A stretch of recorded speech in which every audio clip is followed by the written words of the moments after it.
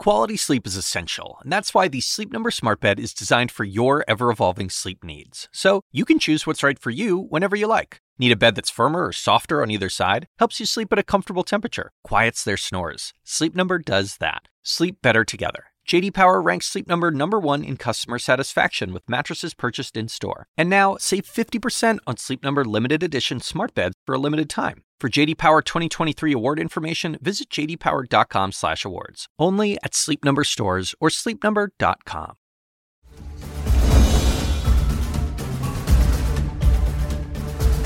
Good evening, everyone. I'm Allison Camerata. Welcome to CNN Tonight. One day after the mass shooting at the bank in Louisville, Kentucky, police releasing body cam video and images of the shooter, a 25-year-old bank employee. He killed 5 people with an AR-15 style rifle that he bought legally.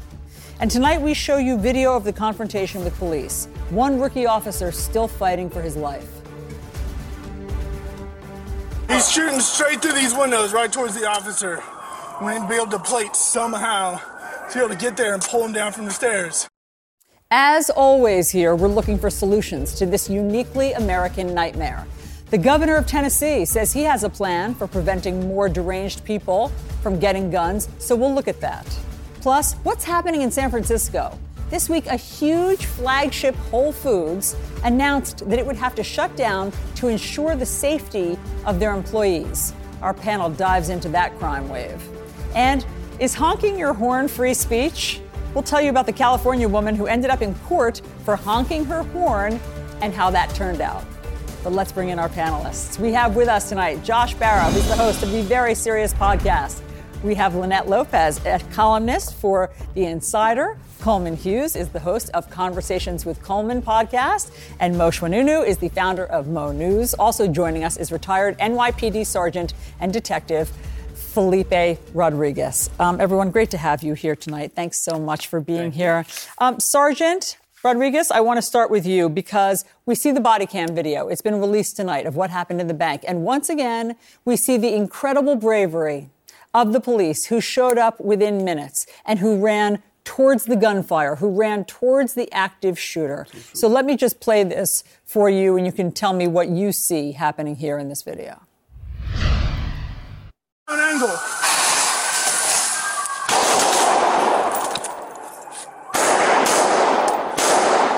I think I got him down. I think he's down. Yank the officer off now. Yank him down the stairs.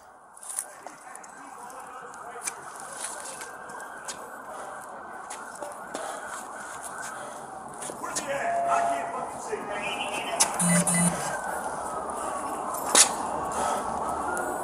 I think he's down!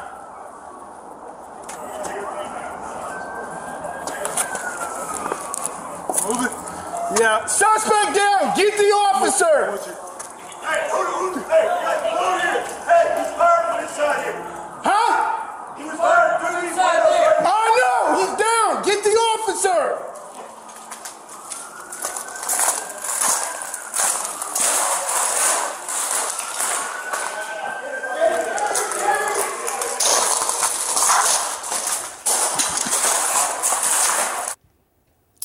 Sergeant, it's so powerful to see what we're asking our police officers to do in cities across the country every single week. And even with that bravery, and even though they arrived 3 minutes later, there were still 5 people killed. Well, if we see and we analyze the use of force, we really have to give credit to these officers. The way they went in there from the moment that they arrived and they were besieged by gunfire. You know, you see the rookie officer being guided in by his field training officer and basically telling him where to set up. And the moment they even arrive with a car, they hit, gunfire is heading their way. So that actually shows that they're in an ambush situation. And one of the things that we learn tactically is when we're being ambushed, we have to separate time and space. So we see that tactical retreat that they do. They set up immediately. They pull out, their heavy weapons, their AR-15s. And you have a brand new rookie police officer with 10 days.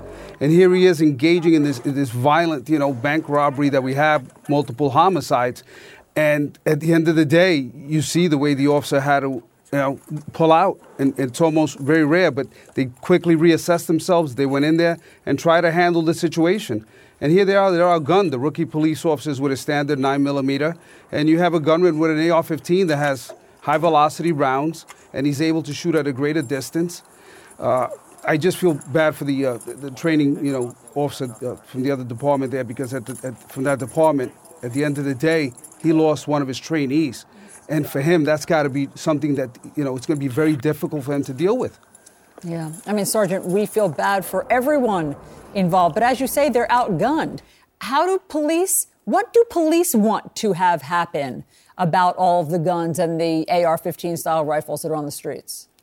What I tell people is we need to reach some sort of common sense, and I understand, as a police officer, I know I have to uphold the Constitution and the values, and I do.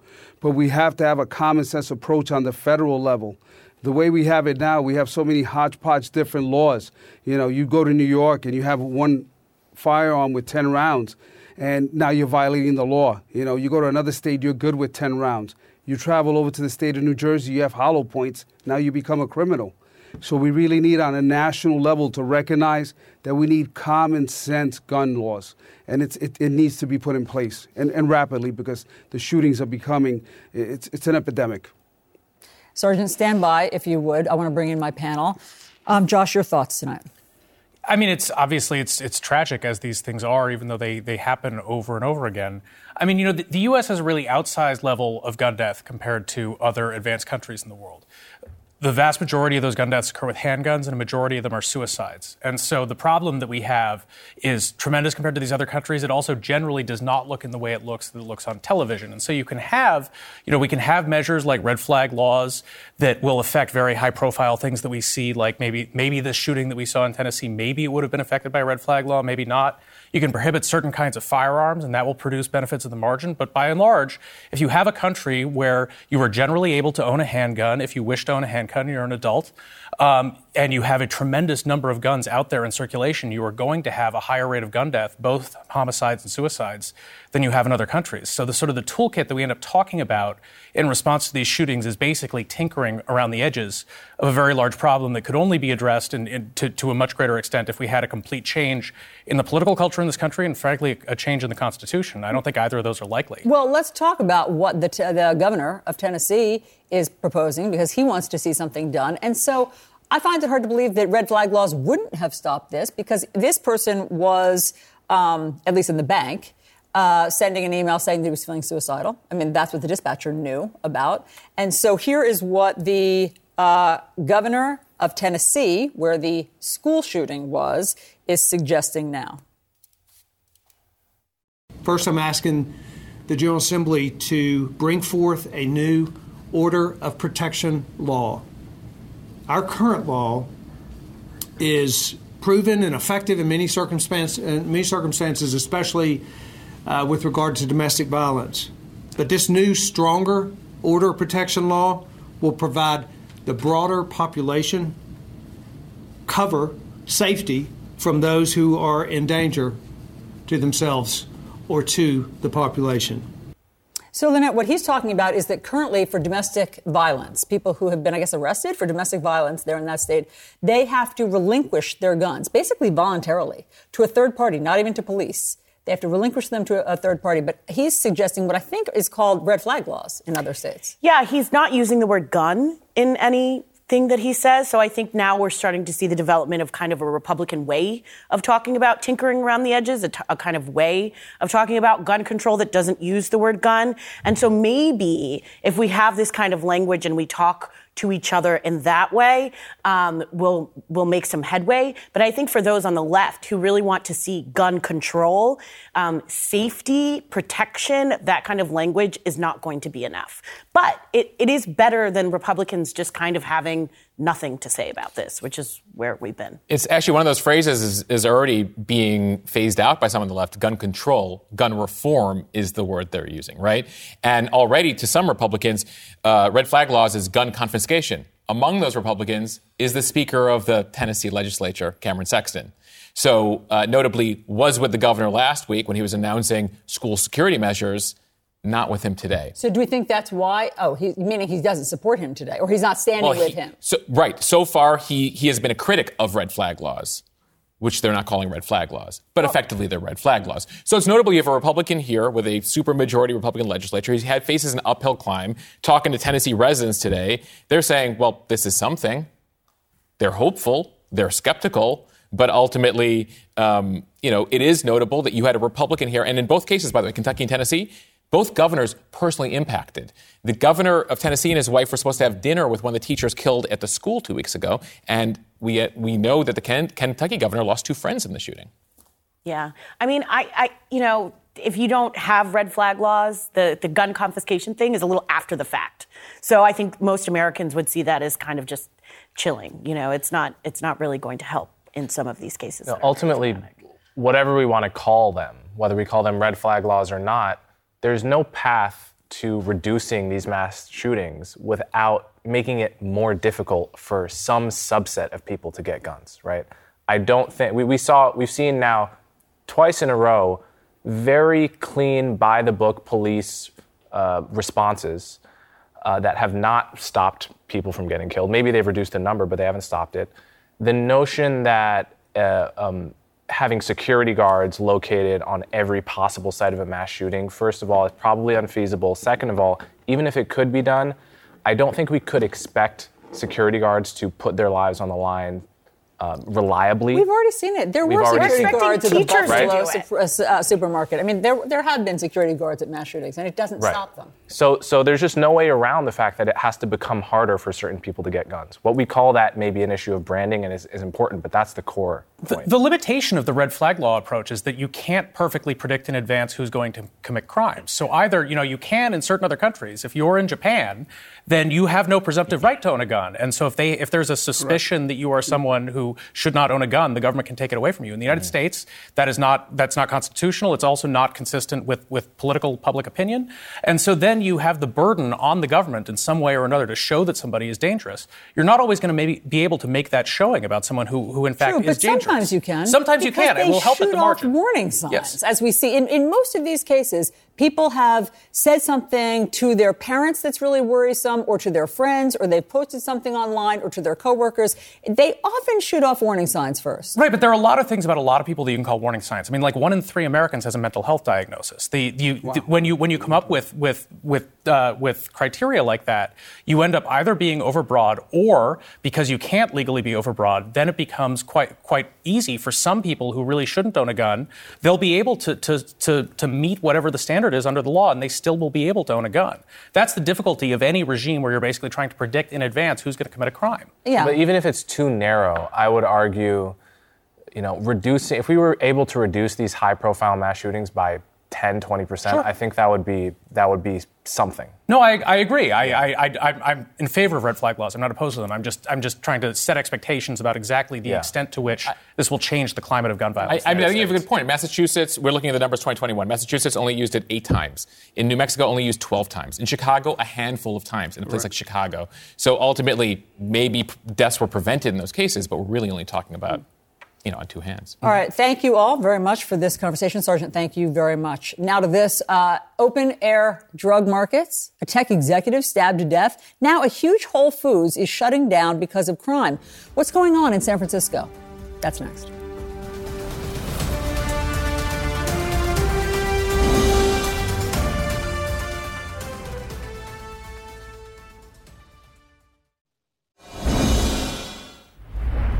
The Whole Foods market in one San Francisco neighborhood closing its doors over worries about worker safety.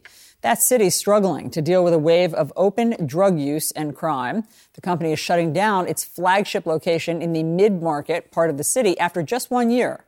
In a statement, the store says, quote, "To ensure the safety of our team members, we have made the difficult decision to close the Trinity store for the time being. All team members will be transferred to one of our nearby locations." My panel is back with me. So, Moshe, what's happening in San Francisco? It's a combination of several issues. You have an opioid crisis, you have a mental health crisis, you have crime, you have housing affordability, and you have a lack of office occupancy, so sort of abandoned areas during the day. Add that all up as mushrooming issues. Now stack that on top of a San Francisco Police Department that is way below initial staffing levels, was told basically during George Floyd, you're doing a bad job. So a lot of them basically Their times responding to crime have gone down. A whole bunch of factors there. They have recruitment issues, and a lot of them are just not really policing the same way they were. So add that all up, and you have a major problem on your hands. It's a comprehensive problem, and it's not just one issue. Coleman, according to the San Francisco Standard, this Whole Foods store previously had to reduce its operating hours last year because of theft, and it had to change its bathrooms after employees found syringes and pipes in there. I also read that they couldn't let customers use those hand baskets because they had started a year ago with 250 of them, and they'd all been stolen. So you had to shop without a hand basket. Incredible. Look, this is happening in a lot of places. To some extent, it's happening in New York. And I'm going to tell you something. You may not believe me, but it's true. My local pharmacy, every single toothpaste is behind glass. Every single tube of toothpaste? Every single tube of toothpaste is behind glass. Why? So I cannot go to my local pharmacy and buy toothpaste without calling the clerk over to unlock it. Why is that so top secret? Why is the toothpaste That's what I asked them. I asked, why is all the toothpaste, and it's not just the toothpaste, but that's the most annoying to me, because that's something I have to buy all the time. I brush my teeth a lot. Mm-hmm. So I asked them, and he just said 2 words: people steal. That's it. People steal it and they resell it on Amazon Marketplace. You can take the stuff that toothpaste. Yeah, or any other consumer products. I mean, like if you order toothpaste or deodorant from Amazon, I mean, sometimes it's coming from Amazon.com, but sometimes it's coming from a marketplace seller who is selling as a third party on that platform. And there is a significant problem with things that are stolen from retail stores. They get diverted and then resold online. So it's not that people are stealing toothpaste because they need to brush their teeth. They're stealing toothpaste and detergent and things like this so that they can resell them. This particular area in San Francisco, I mean, it's right by the Tenderloin. This is this area has always been a problem, and it was sort of up and coming prior to COVID. And then the combination of factors that Moshe describes there, particularly, I mean, this is not very far from the Twitter headquarters. It is an area where there had been a lot of offices going in, a lot of new residences going in, and it has really been hit hard by COVID with people just not being on the ground in the city in the way they were. So I'm sure, in addition to the conditions in the store being horrible, the customer base that was supposed to be there was just not around the store in the way that it was supposed to be. And so it's not surprising to me that this is a particular location where Whole Foods would not thrive and they choose to close it. I actually have a friend who was on a business trip to San Francisco just a few weeks ago. He was staying about a 10-minute walk from this Whole Foods store. He walked to it. He said the walk was so horrifying that he took an Uber back from Whole Foods because the neighborhood was in such bad conditions. So there's lots of these problems, but this is probably one of the worst neighborhoods in the country in terms of this kind of deterioration of the places where you might have thought to locate a Whole Foods just a few years ago. I have a question, though. Where is civil society in San Francisco? Where are the community leaders? Where are the wealthy billionaires? Like in New York City, when we had our crisis in the 1970s and 80s, like, you know, we had a bunch of rich people who got together and tried to figure out how to fix the city. Like, where is that? Where are the tech barons? Why is Elon Musk on Twitter instead of helping San Francisco? You know what I mean? Like, where is that kind of civic pride? And I think to kind of the ethos of Silicon Valley, and like they let Silicon Valley Bank, their community bank, collapse. So I guess the city doesn't really matter much. Well, what's the either. answer to that? Does anybody know the answer to that? Where is everybody helping San Francisco? Why is it in shambles like this? Well, look, isn't the more fundamental question, I mean, look, that's a question, but isn't the more fundamental question when we're talking about crime, where are the cops, right? If the cops are diminished by a large percent, as we saw in Minneapolis, right? You saw hundreds of cops retiring. Crime goes up. And as you said, the time in responding to 911 calls goes up. Criminals notice that. That has an effect on people's incentives, right? That is the fundamental question. I understand there's lots of other factors, but we can't ignore the central factor of the cops are the first responders to crime. And when you defang them, when you defund them, when you diminish them, this is what happens. One person there described policing in San Francisco similar to now being a firefighter, whereas there's policing that isn't necessarily always reactive, and now they become reactive. You know, we're not going to do anything because we're going to get in trouble on stuff, so we're going to just wait for stuff to happen, and then maybe we'll get to it because you guys don't like us anyway. But these are public employees. They work for us. It's their job to act proactively. And I understand there are police officers who felt disrespected. They're legally entitled to retire. You need to find somebody who can work in these departments who is willing to do that job. And I think partly that's a problem for liberals. Matt Iglesias had a really interesting piece about this week, that, you know, you had Teach for America, and you had this whole effort to get people to enter the public education system because of this idea that it was not working properly and it needed new personnel. You could have something like that for policing. If the people who were the incumbent police at the San Francisco Police Department don't feel like waking up in the morning and doing their jobs, you need to find and hire somebody else to do that. That might be expensive. I mean, if you want to change the conditions of policing to make it more restrictive, easier to fire or punish police who do their jobs badly, that might make it a less appealing job. You might need to pay more in order to attract people to that job. But somebody needs to do that. And if the incumbents in the department aren't willing to do that, you need to hire somebody else who will. And I do think that the mayor has pivoted from 2020, when there was talk about let's redirect funds to mental health services, et cetera, to now asking the Board of Supervisors for millions and millions of dollars to beef up the ranks, because I think they're down something like 500 officers in San Francisco. So they do need more cops, and they do recognize that they have a problem, and they are looking for money to beef it up. I don't know if they would pay them anymore. But I think that in other words, I don't think that this is, right now, they're not operating under the defund the police, have them back off, but they're trying to catch up. Right. But it's done damage, right? That messaging did damage. And so it's going to take a while. And I don't think it's just an issue of quantity, but quality of policing and quality of training. And then ultimately, to Cameron's point about toothpaste being locked up, well, in many cases, certain theft has been... Coleman. Apologies. Ultimately, that's been decriminalized. You know, you can steal to a certain number now without facing any sort of real penalty. Well, that has ramifications, right?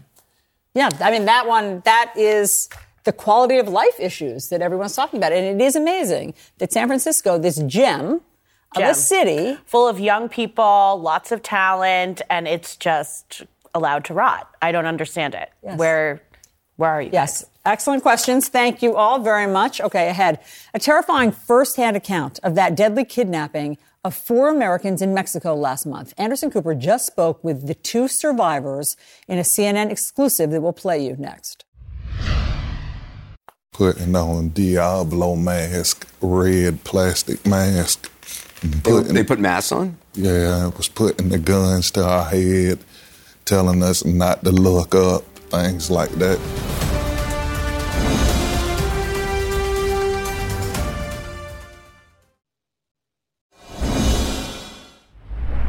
Tonight, a CNN exclusive, Anderson Cooper speaking with the 2 Americans who survived that harrowing kidnapping by a Mexican cartel. They were kidnapped along with 2 friends who were shot and killed. Here's some of their story.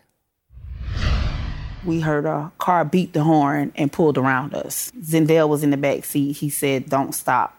He saw a gun. We drove through a few streets and corners until we got back on the main street. And that's when a gang of shooting started. Zendel and Shaheed, they jumped out to run, and they were gunned down. They was at Tay window, beating on her window with a little gun, probably a 9mm. And I jumped out of the driver's side. And when I jumped out on the driver's side, that's when I was shot in both legs. We was on the ground for maybe like 10 minutes after they took everything from us. And I guess whoever told them to just go ahead and bring us with them, that's when they loaded us on the back of the truck. My panel is back with me. Josh, can you imagine how terrifying? I mean, this is Mexico that we're talking about. Yeah. No, I mean, it's the conditions in some of these border towns in Mexico is just horrible, with the cartel violence and then the failure of the Mexican government essentially to assert control over much of its territory. I wouldn't go there. Yeah, I mean, we shouldn't, as we've now learned, because it was apparently a mistaken identity. They thought that they were a rival drug cartel or something. And so basically what it sounds like, I listened to all of Anderson's interview, it sounds like they got lost. They were trying to go to, I think she was there for some sort of cosmetic procedure. They were trying to go to a doctor where she'd been before. They got turned around, they got lost, and then suddenly they were surrounded by this drug cartel. And they basically started opening fire on them. Yeah, there are 6 states in Mexico that the State Department has put on a travel advisory list saying that is on par with Syria or going to Iraq or Afghanistan. And so that's the issue. Effectively, the cartels manage the territory. You know, we should note, as we speak here tonight, the former head of the equivalent of the Mexican FBI sits in an American prison tonight because of his involvement with the cartels. So this is cartel territory. And, you know, ultimately the cartels have said, you know, they've apologized, these were rogue guys. But ultimately, this is the situation you're dealing with just a mile away from the U.S. border. So is this who we have to treat with when we're dealing with the lives of American citizens? We got to go to the cartel and not the Mexican government, not AMLO, their president, not. So we have these faceless, nameless criminals that we have to deal with. And that's it. I mean, it worked. It worked because it turns out when they realized that they had Americans, they too were spooked, but not before terrorizing the Americans. So they did want to give the Americans back, and they knew that they were in trouble for having killed 2 of them. But it sounds really harrowing. So Eric is the one who was in the wheelchair, and he was shot twice, I believe, in the leg. Here is what they decided to do with his injuries, the Mexican cartel. They put my leg on a 2x4, and then they stitched it up. They just stitched it up? Right. Did they give you... No pain medicine or nothing. They just stitched it up. And it might have not even been later that same day, all the stitches bust out. Did they check to see if the bullet was still inside or anything like that? No, sir. After they stitched it, they took some, I guess, gauze, and they put the 2x4 board under there, and they was wrapping it around like that, and I was telling them the 2x4 was hitting me in the back of my leg, and it was killing me, so they took away the 2x4. I mean, this was obviously after they had already watched their friends be killed, and then that's how they're treated. It is really amazing that these 2 actually survived. Coleman, your thoughts? Well, it's incredible they're able to talk about it so bravely, and I really just commend their bravery, and I'm glad that they survived it. I mean, I think we like to think of Mexico as a fun place to vacation. You go to Cancun or you go to Mexico City, and you have the street cart food that is famously good, and all those things are great. And then in other parts of the country, it's a failed state. So it's a place of extremes, and we have to realize that. There's one more really disturbing clip that I can play for you. So they were basically kept for 4 days, and they were threatened also with sexual violence and deviance. And here is how they said that they got out of that. You're a woman in custody with cartel gunmen. Were they threatening to you in violence, in sexual violence? I mean... Yeah, they said all that stuff. All that. They did? Mm-hmm. Right. They tried to make us have sex with each other, but... we told them we was brothers and sisters. We brother and sister, and that she was pregnant. Wait a minute. They tried to make you have sex with each other? Mm-hmm. What did they say to you? They was like, what are y'all? We said brothers and sisters. And they was like, have sex with each other. I was like, no, these are my brothers. I'm pregnant. That's warped. Super warped. And, I hope that it makes Americans consider why immigrants come to this country from Mexico, have a little more sympathy and empathy for those who take great personal risk to get to the United States of America and just want to work and be safe. I think that this is a story that should really make us consider the push reasons why we have immigrants here and why we have an immigration situation. It's not all our situation. It's also because we have neighbors in need, and we should be considerate of By the same token, I agree. By the same token, it should make us consider that the fears that Donald Trump and Republicans have about who is coming over, that's who they're, the depraved people they're talking about, that's who they're worried about coming over, right? So, but isn't it the depraved people's victims that are coming over? Right, but it may also be depraved people, maybe a small part of the population as well. It's like it brings out both sides of the immigration debate here, is what I'm saying. Sure, but I'm sure that members of the cartel,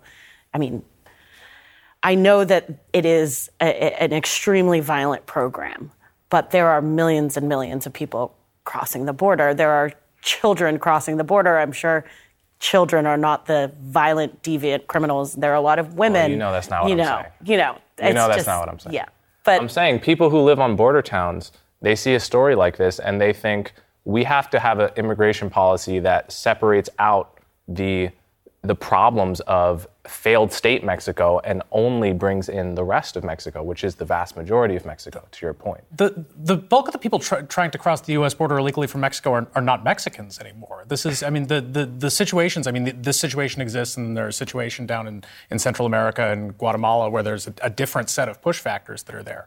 But by and large, it's not Mexican people that we're seeing trying to enter the United States through Mexico now.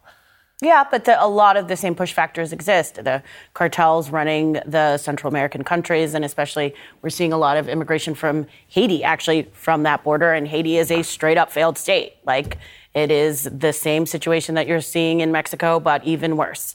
So I understand, there are I take your point. I mean, the violence that it brings home in very graphic terms, the violence that people are subjected to in their lives if you live in one of these communities of what you're, who you're encountering and what they're doing to you. Thank you all very much. Make sure you stick around at the top of the hour because we're going to dive deep into several stories with our panel of reporters. We have Elena Treen with us. She's learning all about the back-channel communications keeping Donald Trump in the loop on Republican investigations. Okay, but first here, we're going to talk about, is honking a free speech violation? Honking your horn. One California driver decided to make the court decide after she was ticketed for honking in solidarity with protesters. Was that free speech? We'll tell you what they ruled next.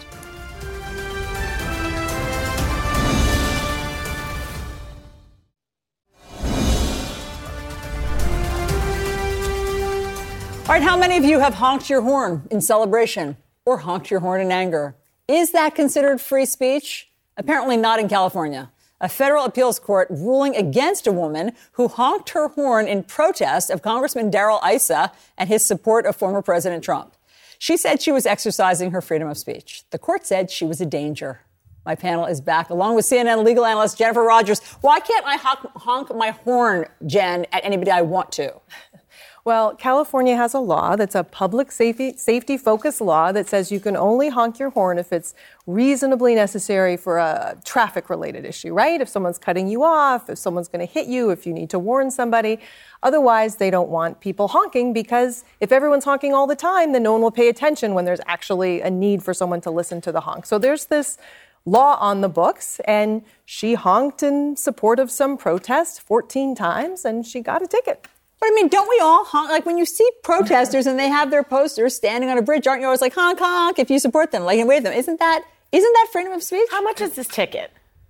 Oh, I don't know, but she didn't pay it. She didn't end up paying it. So I would just pay the ticket. Like, she didn't even have to pay the ticket because the cop didn't show up. She sued because she said this law is unconstitutional. I mean, this issue at the court was about the constitutionality of this law. So they say, is it expressive? And they said, yes. You're expressing, as you say, Allison, you're expressing something when you honk that way. So it goes into the kind of free speech, First Amendment rubric of jurisprudence, right?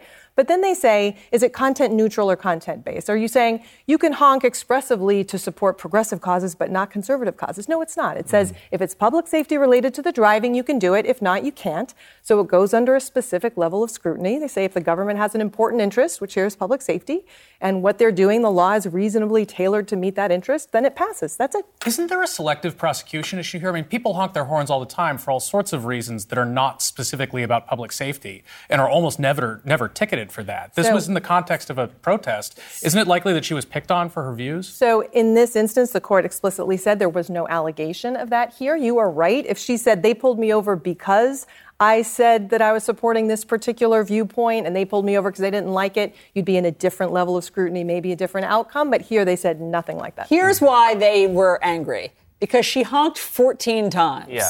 So that's the law. So she honked 14 times. Is that excessive?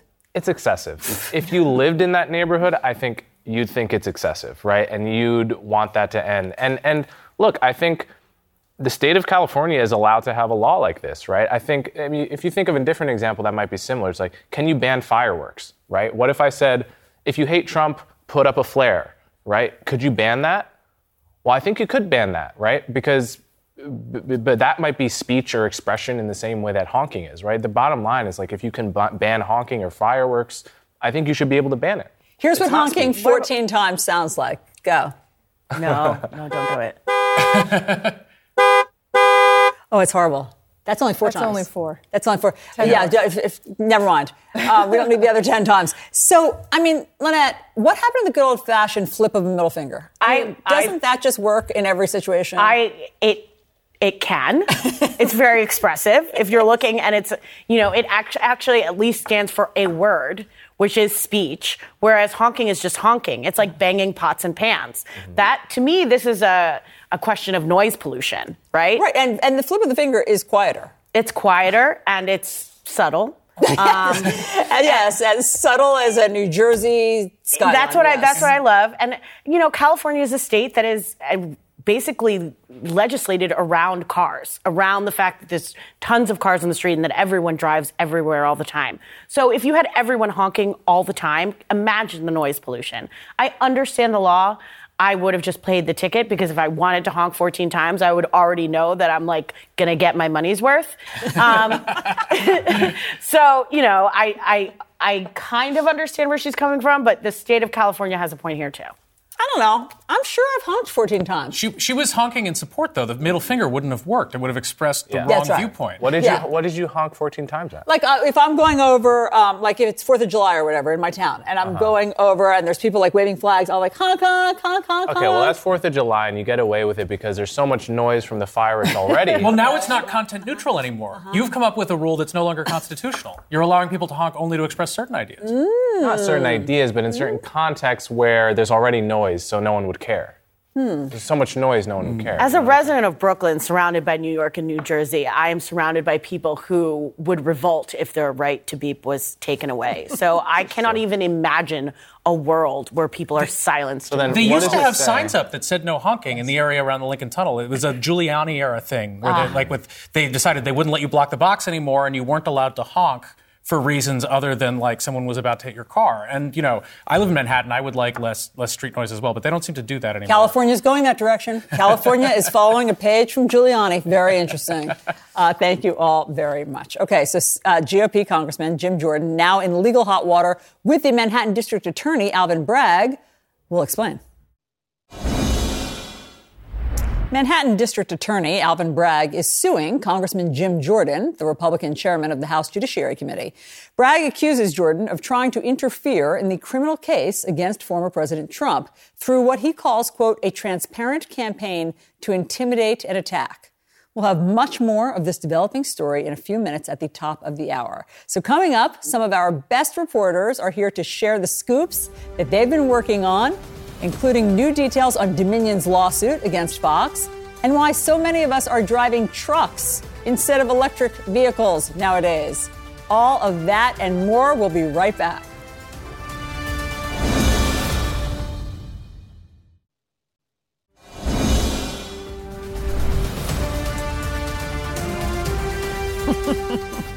Welcome back to CNN Tonight. This hour, we're talking with some of our favorite reporters about their scoops on the stories they're covering this week. Tonight, we've got Elena Train, Rahel Solomon, Sarah Fisher, and Eva McCann. Ladies, thank you so much for being here. Really looking forward to talking to all of you. So let's start here. The Manhattan District Attorney, who indicted former President Trump, now suing GOP Congressman Jim Jordan. The legal tension between the DA and the House Judiciary Committee chair started shortly after Donald Trump announced that he expected to be arrested. Jordan wants documents and insight into the hush money investigation, and last week issued a subpoena for the former senior prosecutor, Mark Pomerantz. But the district attorney is blasting the effort as harassment and retaliation for prosecuting Donald Trump. And after Jim Jordan announced this week that his Judiciary Committee planned to hold a hearing on crime in Manhattan, well, the New York mayor, Eric Adams, fired back. Those same people that are talking about the crime in New York per capita, they are going up. They're increasing. And so why are they here? They should be holding a hearing in their municipalities to deal with the issues there. This is put on place by Donald Trump campaign committee. Listen, this is not about public safety. Okay, Elena, let's start with you because I know that you have been working on this story. This is unprecedented, basically, for a DA to be suing a sitting congressman for this. I mean, it's really amazing what we're seeing happen. It is. It's very uncommon. And of course, I mean, Donald Trump is the first former president to ever be indicted. And so that's also unprecedented. And so we're seeing measures between local courts and prosecutors and Congress play out on a field that we've never really seen before. And this is a huge escalation in this back and forth. I mean, for weeks now, we've seen the tensions between Jim Jordan and the Judiciary Committee and their Republicans and the Manhattan District Attorney's office reach a fever pitch. And this lawsuit is finally Alvin Bragg hitting back. For a while, he's just been letting some of these requests come at him. He's been engaging with them, but saying that he does not want to sit down. They asked for his testimony weeks ago, even before Donald Trump was indicted. And so this is now finally Alvin Bragg is issuing a lawsuit of his own and starting to go after Republicans. And he's really saying that this is an intimidation effort. And one of the key things in this lawsuit is that he doesn't think that this committee has any legislative purpose to be going after the Manhattan District Attorney's office, that it's all political and that they're just trying to get involved because Donald Trump was indicted. And he cited a lot of Kevin McCarthy, even the Speaker of the House, cited his response to the indictment. He cited Jim Jordan tweeting that the indictment was outrageous, even before a lot of these people were weighing in before they saw the charges against the former president. And so it's going to be fascinating to watch this in the coming weeks. And I do think Monday is when we'll really see it all come to a head in New York, where the Judiciary Committee is holding this field hearing just blocks from where Donald Trump was arraigned in court last week. And so I think this is going to be a very big topic for the weeks to come. Do you also have some reporting that Donald Trump is in the background pulling some of these strings, or at least back channeling with some of these people? We do. There's been a lot of communication between Donald Trump, his top advisors, people in his inner circle, people that he speaks with every single day, and Congress, and mainly these committees, and not just some of the chairmen, but also members on these committees. I know that Elise Stefanik calls Donald Trump all the time, and she told us that she called Trump after the committee issued this letter to Alvin Bragg and walked him through why they were doing this and what the process would look like. And that, to me, just shows, the power that Donald Trump still has over the Republican Party in Congress. He's no longer president. He's not in the White House, and yet they're all trying to play defense for him on Capitol Hill. And so the one thing I do want to point out, Joe, about these back channels is that Joe Tacopina, Donald Trump's lawyer, one of his lawyers, weeks before, even a month or so before the indictment was starting to play out and they knew that they were going to be issuing it, Joe Tacopina issued a letter to Jim Jordan and said, we want you to investigate Alvin Bragg. We think that you need to investigate Alvin Bragg. And I think that just shows the extent of some of these communications and the extent of really how involved Donald Trump and his team still are in a lot of what Congress is doing and investigating. And basically you're saying it was premeditated. Before it was even underway, they knew they were going to do that. Right. So, Eva, I know that you've spent so much time on the campaign trail and you have been talking to voters. And so does this come up? Is this why they voted Republicans in? So, Allison, I'm curious to see the strength of this political argument that Republicans are making here.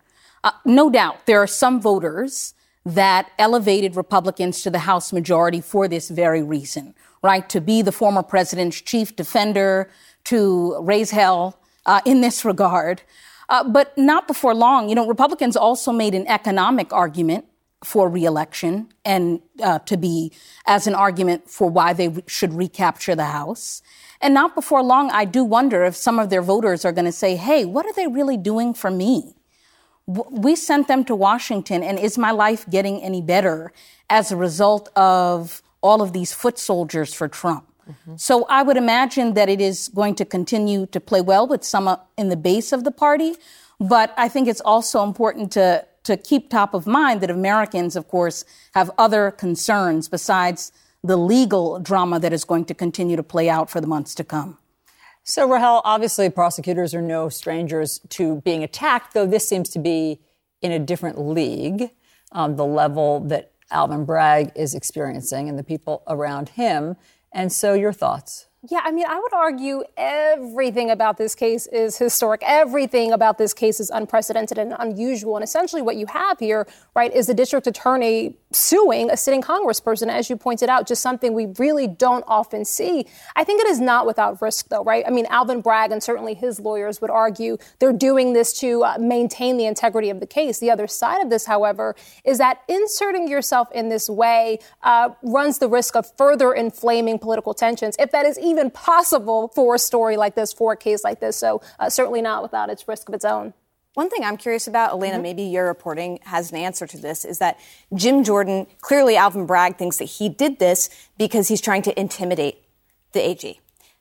But Jim Jordan has to have a follow-up plan, right? Like, there's got to be a way where he can pivot and say, no, I'm doing this for legislative reasons. This isn't an intimidation campaign. Does he plan to do that at all? Well, it's funny. He actually went on Fox News tonight after he received this lawsuit, and they stated, what's the legislative purpose of this back and forth? And he said, we are going to have legislation coming out real quickly, was what Jordan said. And he said that it would be for current presidents, former presidents, if they are facing issues like this, that they can move that case to federal court and not have it be in a local court. And that's one of the key things that Republicans and Jim Jordan are arguing against Alvin Bragg, is that you're a state and local prosecutor.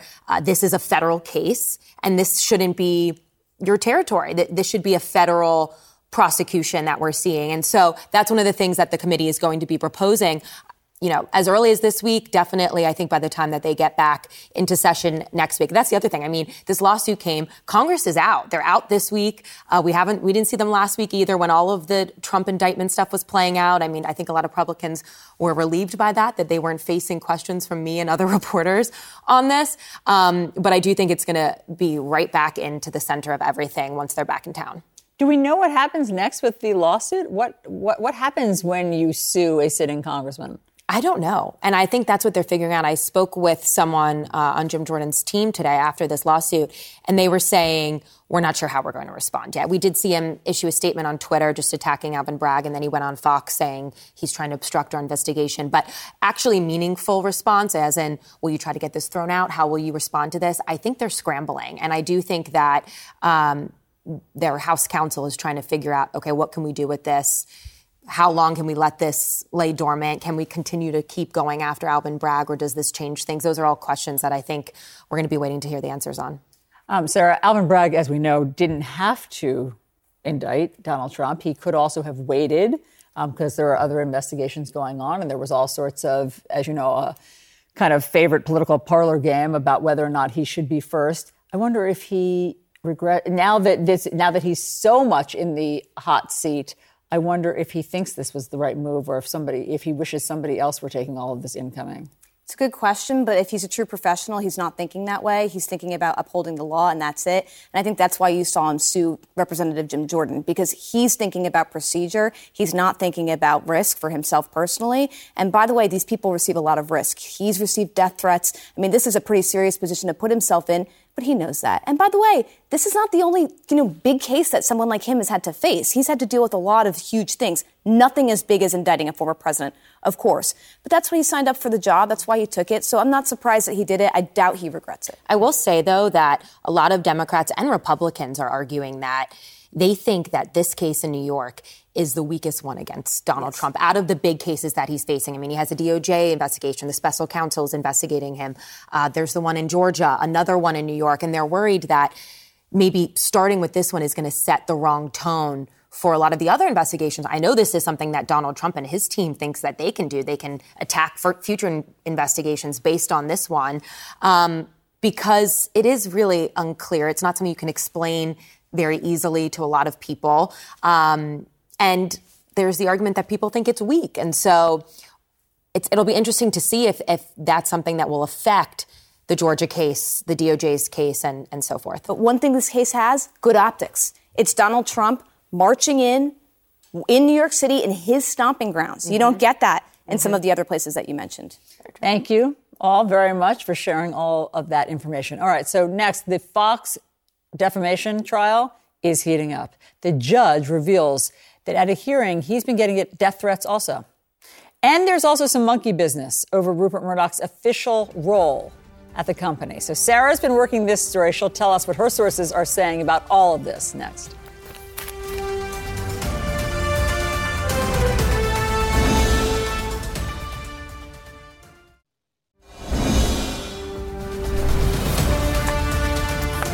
Dominion's defamation trial against Fox kicks off this week with jury selection beginning Thursday. Today, the judge in the case issued rulings on nearly 24 pretrial motions. Here are a few of the interesting ones. Judge Eric Davis ruling Dominion voting systems cannot bring up the January 6th insurrection at trial. The company can tell the jury about the existence, but not the content, of threats to their employees. It can also bring up Fox's financial information, including salaries of top hosts and executives. As for Fox, the judge ruling that the company cannot bring up broadcasts where its reporters accurately fact-checked Donald Trump's election lies. It also cannot use internal Dominion emails where its staffers said that Dominion's products suck and were riddled with bugs. Sarah Fisher has been reporting on all of this. Pretty fascinating, Sarah. Why can't they bring up January 6th? Because what the judge is trying to do is limit this trial. He's only slated 5 weeks for it to occur, to litigate the exact matter at hand, which is, did Fox knowingly spread false information pertaining to Dominion voting systems and their role in the 2020 election? And did they do it with actual malice, meaning did they do that intentionally? By saying that they can't bring up January 6th, he's essentially arguing that bringing it up wouldn't help you prove your case, and so it wouldn't be a good use of our time here. I've been in a bunch of these court cases, by the way. Sometimes they say they're 5 weeks, they last 2 months, they could go on longer. So he's trying to basically keep it very narrow and very focused. The big takeaway for me and what the judge laid out here is that Fox cannot use anything that its host said on its air to push back on defamation claims as part of the case. And that matters because I don't know how Fox has been preparing for this lawsuit for the past 2 months, but I presume that's been a huge part of their preparation to push back, part of their defense. Now the judge is saying you can't go with that. That is fascinating because some of their real reporters did try to push back and got in trouble for it. And my understanding is that what the judge is essentially saying is, hey, you can't use proof that maybe on other times of the day, right? Let's say at 8 p.m., you perhaps defamed Dominion, but at 2 p.m. the day before, a reporter pushed back, you can't use that as evidence to absolve from this potential defamation. It would be sort of like, Allison, if I found out, not that you would ever do this, but if I found out that you were, telling a lie maliciously about me and I went and confronted you about it and you said, oh, well, yeah, sure, I told Elena that, but to Sarah, I actually said that you were great. The judge is saying, that doesn't work. You still told a lie. And so I thought that was really interesting for sure. I think so, too. I think that's interesting. Also, I think it's interesting that they're going to allow the salaries of top hosts and executives to be told.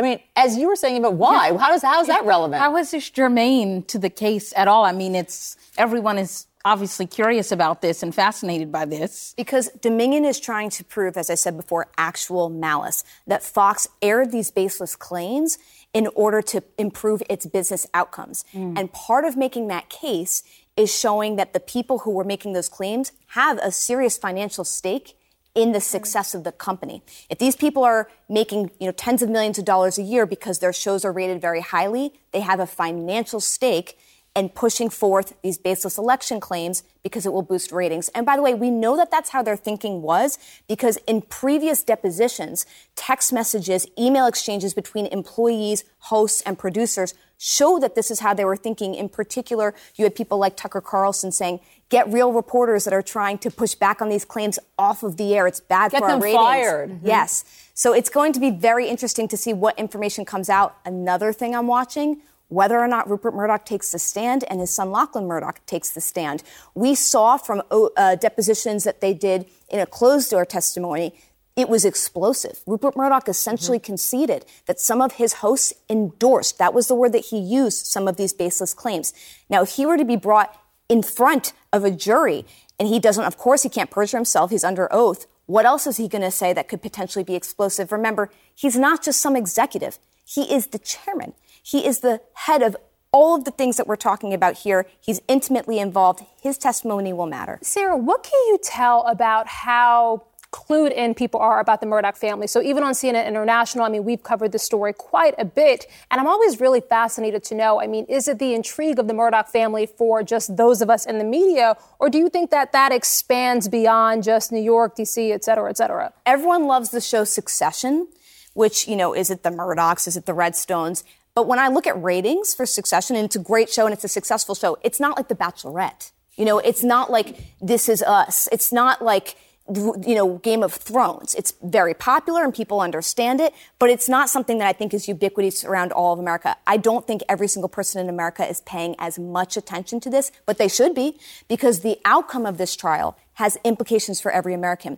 It will determine whether or not powerful people feel like they can sue media companies for defamation. If Fox loses this, people are going to think that they have the power to sue for defamation, and that scares me a little bit as a reporter, to be very honest.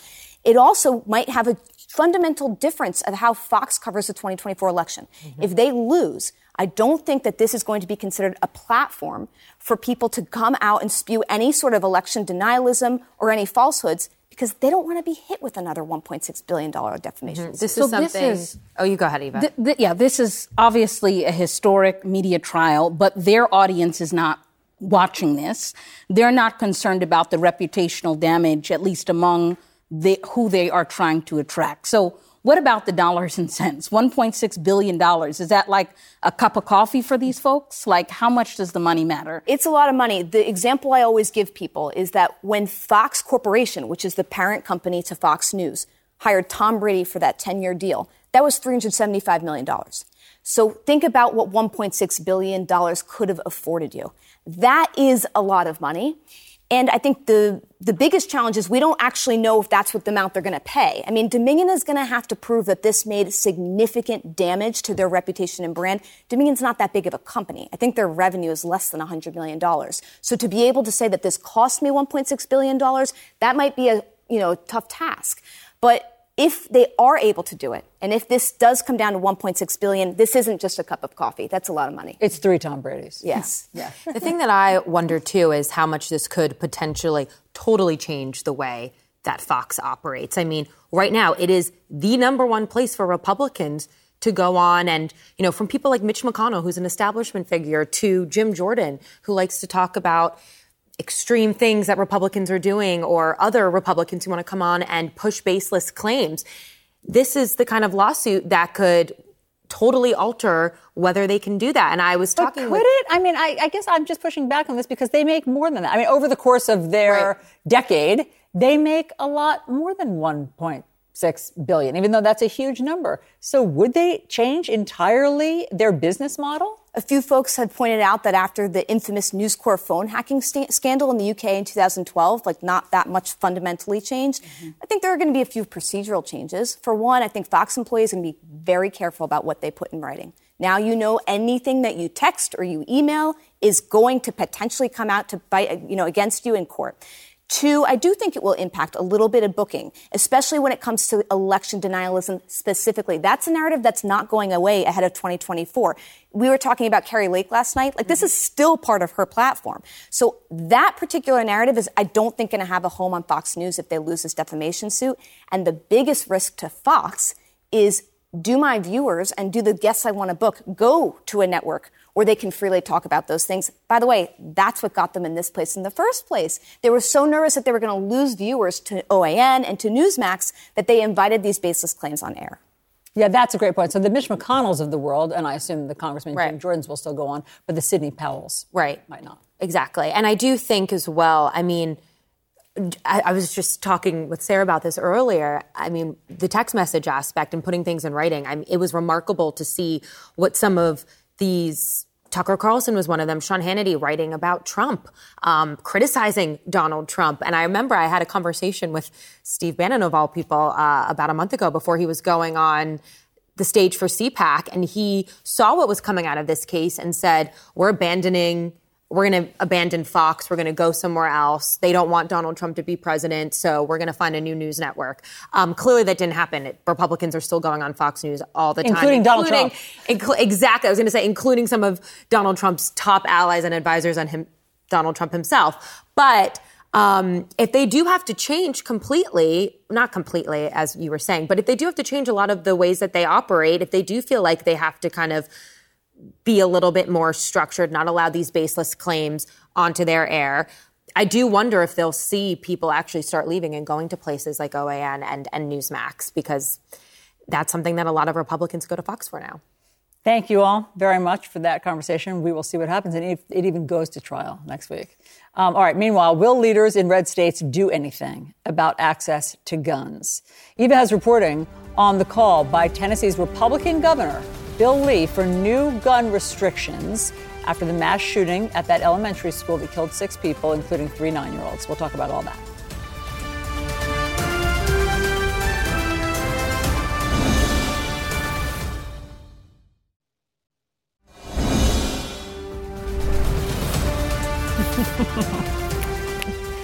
Tennessee's Republican Governor Bill Lee signing an executive order today to strengthen the state's gun background checks. This follows the shooting at that Nashville elementary school. This afternoon, the governor pleaded for his state legislature to set aside politics and act. I think that we have an obligation, and I certainly do, to remind people that we should set aside politics and pride and accomplish something that the people of Tennessee want us to get accomplished. It is possible, and it is important that we find a way to remove individuals who are a threat to themselves or to our society, to remove them from access to weapons. Eva, you've been covering this for us. No one can argue with that. I mean, that is just as common sense as it gets. Yes, remove their access to weapons. Is he proposing something, or with his executive order, something specific that should change in his state? Well, he's right now calling for a review of the background check process. So he's asking the Tennessee Bureau of Investigations essentially to take inventory. Are we doing this the most effective way that we can? And then also asking law enforcement agencies to ensure that within 72 hours that they are reporting to the TBI people's criminal history. So it is something, and it is a dramatic change in just the span of 2 weeks, because initially after the tragedy, he indicated that there wasn't a legislative solution to all of this. And now he's signed today an executive order. He's also leaning on the Republican state legislature to get involved as well, to pass a red flag law. He's not going to get support from every Republican in his state, and we have certainly seen the dominance of the Republican Party in that state in the fallout over this tragedy in the last several weeks, but he may get some. And it is just really a remarkable shift. I spoke to some Democrats in the state today, and one staffer told me that it is appropriate to celebrate the small victories, that some folks might be cynical about this and say, this has no impact. But when you see this type of reversal, it is clear that this sort of historic pressure, the protests that they've seen, does seem to be weighing on the governor. We were just talking about this in the past hour on CNN Tonight, that we noticed he wasn't calling it a red flag law. What he was suggesting, he was calling it a protective order. Is that intentional? I mean, is a red flag order too hot to touch in that state, just calling it that? It is perhaps, and that is what a Democratic lawmaker suggested to me. He said, well, whatever you want to call it.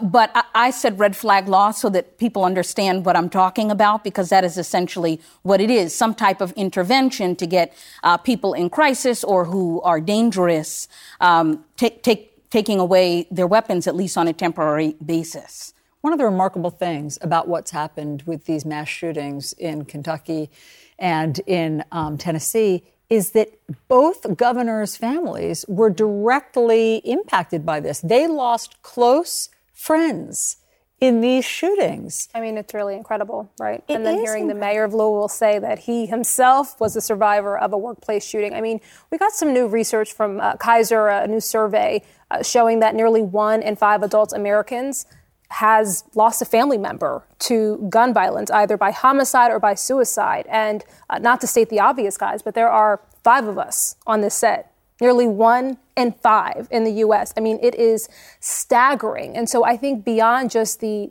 devastating human toll, beyond just the devastating emotional toll, there are also really huge financial costs that come with this, right? According to the Government Accountability Office, according to the most recent research we have, gun violence hospital visits cost $1 billion every year, and that is expected to be a conservative estimate. And so it is really staggering and really hard to just put your head around. Yeah. I don't want to believe that it has to affect you personally and you have to lose a dear friend in order to want to make changes at the legislative level. But whatever it takes, I mean, whatever it takes to make something like this in Tennessee and Kentucky never happen again. It is certainly a way to get people out of their entrenched political positions. And then there is some data to suggest that even if people are impacted, they still don't change their mind. But I would imagine as we continue to see this play out, you know, we're seeing certain elected leaders become more thoughtful about this. Mm-hmm. Certainly local, at the local level, national. Elena, any thoughts on anybody talking about this?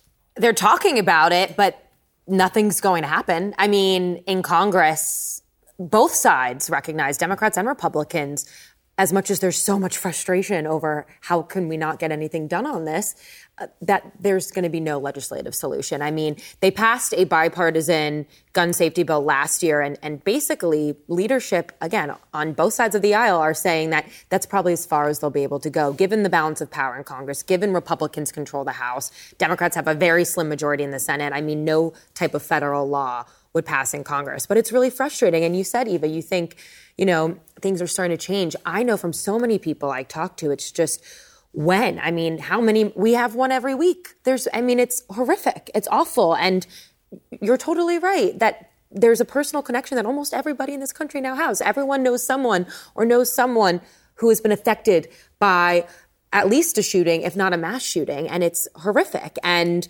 I know so many people, including a lot of people in Congress, even some Republicans, frustrated by just the lack of progress and the total inability to do anything meaningful when it comes to changing laws. There's one thing, the governor, it appears, and I reached out to his office and have not heard back as yet, but it appears that he hasn't asked for a bill sponsor for this legislation that he's leaning on the legislature to take up as yet. So let's see how serious he is in that regard, right? Is he going to whip votes for it? Is he going to lean on Republicans to actually follow this through and usher this legislation through is a whole nother question. Sarah, your thoughts on this? I feel like we're in an outrage cycle that we cannot escape. Every time we have one of these incidents, The Onion, the satirical website, posts the exact same headline, which is, you know, how outrageous this is, says the only country that this happens regularly to. And they post it every single time. And it is a good reflection of how a lot of Americans feel, which is every time something like this happens, we grieve, we complain, we mourn, we move on. And we do that because without any sort of legislative action, what else are we as Americans supposed to do? Yeah. Thank you all very much for that conversation. Okay, now to something much lighter.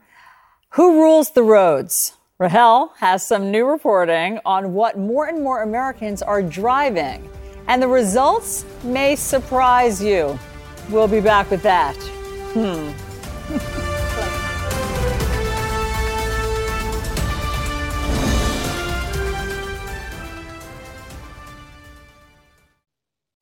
In times like these, what makes a car number one? Why is Ford Granada outselling all other 75 newcomers combined? Why is Ford Mustang II outselling all other small sporty luxury cars combined? Why is Ford Pinto America's best-selling subcompact? Ford thinks it's people looking for value, looking at what a car costs and what you get for that money. Granada, Mustang II, and Pinto are success cars because they're value cars. And they're good looking. Just kidding. Check out that 1975 Ford commercial. Back then, sedans were all the rage. Here's a more recent commercial. Introducing the return of a legend. The all-new Bronco two-door, the first ever Bronco four-door, and the adventure-ready Bronco Sport. Yeah, that's tougher than a Ford Pinto.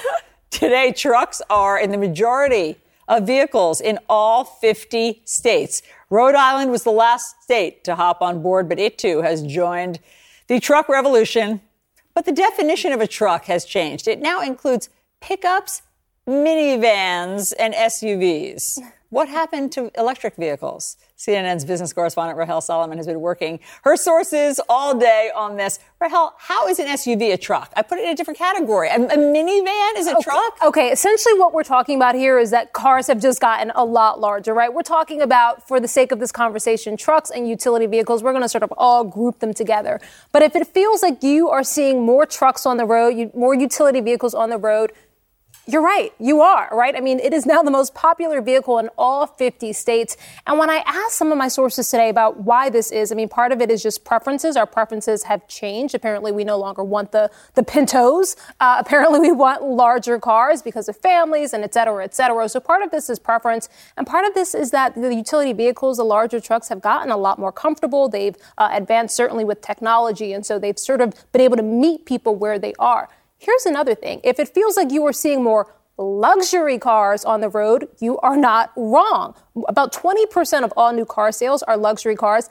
That is a record. And I know, I was shocked. And to put this in perspective, the average car note right about now is more than $700 a month. Is that right? That is a lot of money.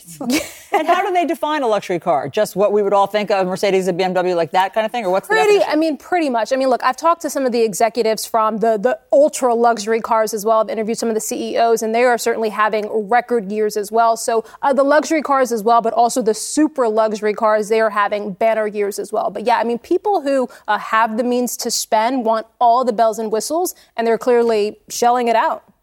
It's amazing to me because for so long, cars were really hard to get during the pandemic. Yeah. We had a chip shortage, the supply chain issue. And so when you were talking to people about buying cars, they kept saying, well, I got to hold off because the new one that I want, I just can't get my hands on it. Is it that the chip issue is solved and we have the cars back on the lots and that's why we're buying new ones? Well, it's funny because I asked about that. It's easier to get a car, right? I mean, part of the reason why car notes are so expensive is because interest rates have also gone up, right? So that's part of it. But it is also that demand is really strong, right? And that's part of the reason, too, that there is really strong demand, not necessarily great supply. It's certainly gotten better, but that's part of the reason why it's really expensive right now to buy a car. So is there still demand for electric vehicles? Are they still popular or are they falling off? They're definitely still popular, but they're still a very small share of the overall auto market. I want to say 5 or 6%, although that is expected to grow. But you have to remember, I mean, with EV, these are still very much more expensive than a traditional, fuel car. And so there are lots of barriers of entry. You have to think about just the cost, the price tag, but also charging stations, right? And so it's interesting because, Brian Moody, who I just talked to a little bit earlier from Auto Trader, he said, 80% of people who have electric vehicles own a home and they charge it at home, right? And so there are obviously some things there that are at play, some implications there. One, you have to own your home. And 2, you have to have the space enough to actually have a charging station. And so for a lot of people, that may not be the case. And so EV, even if you do want to sort of go that route, it may not be feasible. Even in the nation's capital, my fiance has a hybrid. Can't find any place to charge it. So it's a real problem. I thought that this would be sort of a generational shift out on the campaign trail. There are a lot of young people, Republicans as well, talking about climate change, concerned about it. So I thought that we would see an increasing number of young people who are really aware and cognizant of this gravitate towards these vehicles. But if the barrier to entry is so high, maybe not. I think that's a great point. The desire may be there, right? The environmental desire may be there, but if you can't afford it, you can't afford it. Yeah. Elena, and road trips. Yeah, well, road trips are nightmares. I have friends who have electric vehicles, and it takes forever to go anywhere when you're going a long distance. But also, I will say, this is something that the Biden administration recognizes, and they're pouring billions of dollars into trying to build more of these charging stations to make it more accessible for people to own electric vehicles. And they really want, President Biden himself wants Americans to go big on EVs. And they're actually going to be rolling out a new policies around some of the electric emissions tomorrow. The EPA will be doing this. And so I think that if it's successful, if Congress doesn't get involved and tries to roll it back, which I know Republicans are already talking about, and it's not even out there yet, if that happens, if they are successful with this in the next 10 years or so, I think it will create a better environment for a lot of these electric vehicles. But I think you're totally right. Right now, it's very difficult for people to own them, and it's very expensive for them to own them. And we've all talked about inflation last night. It's not a great time to be dishing out tons and tons of dollars for an electric vehicle when others are a little bit more affordable right now. Okay, perfect segue, because you just gave us a tease for what's happening tomorrow. So it's a perfect segue to this, which is what are the big scoops for tomorrow? We've got tomorrow's news tonight for you next.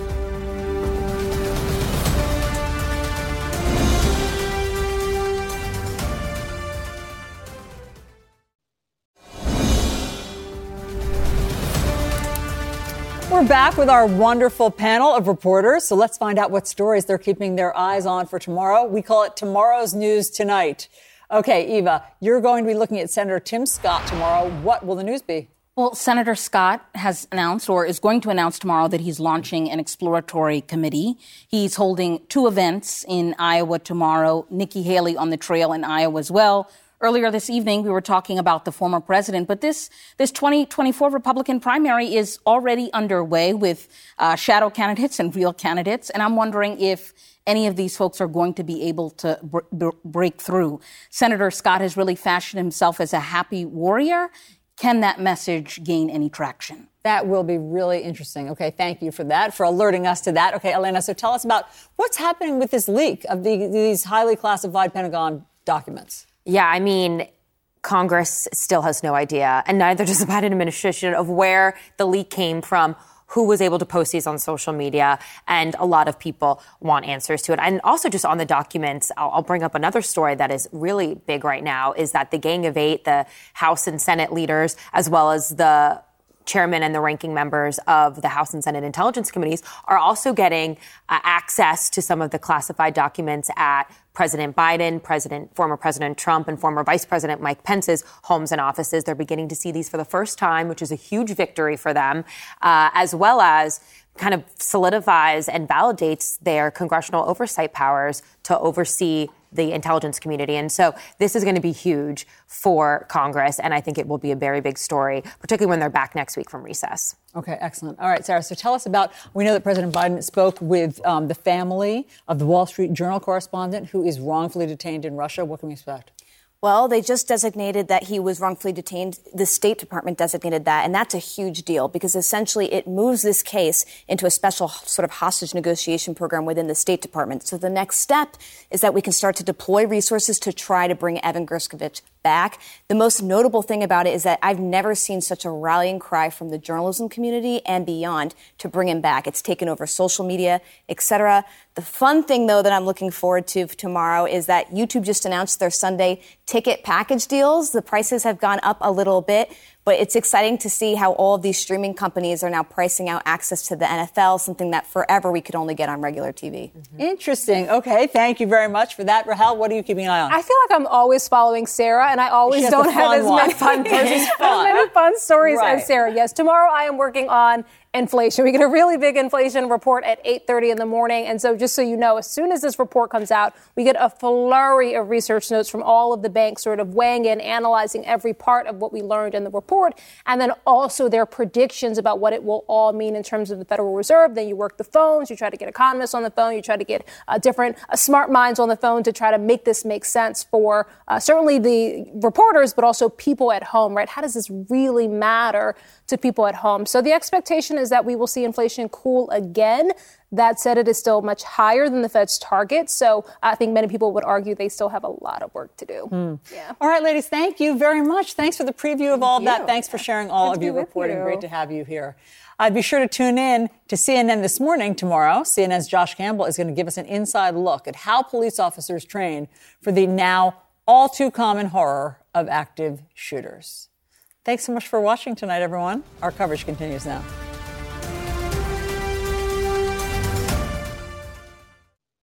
Quality sleep is essential, and that's why the Sleep Number Smart Bed is designed for your ever-evolving sleep needs. So you can choose what's right for you whenever you like. Need a bed that's firmer or softer on either side? Helps you sleep at a comfortable temperature. Quiets their snores. Sleep Number does that. Sleep better together. J.D. Power ranks Sleep Number number 1 in customer satisfaction with mattresses purchased in-store. And now, save 50% on Sleep Number limited edition smart beds for a limited time. For J.D. Power 2023 award information, visit jdpower.com/awards. Only at Sleep Number stores or sleepnumber.com. I'm Dr. Sanjay Gupta, host of the Chasing Life podcast. In honor of our 10th season, we want to hear from you. Leave us a message at 470-396-0832 and tell us how you chase life. It could be used on an upcoming episode.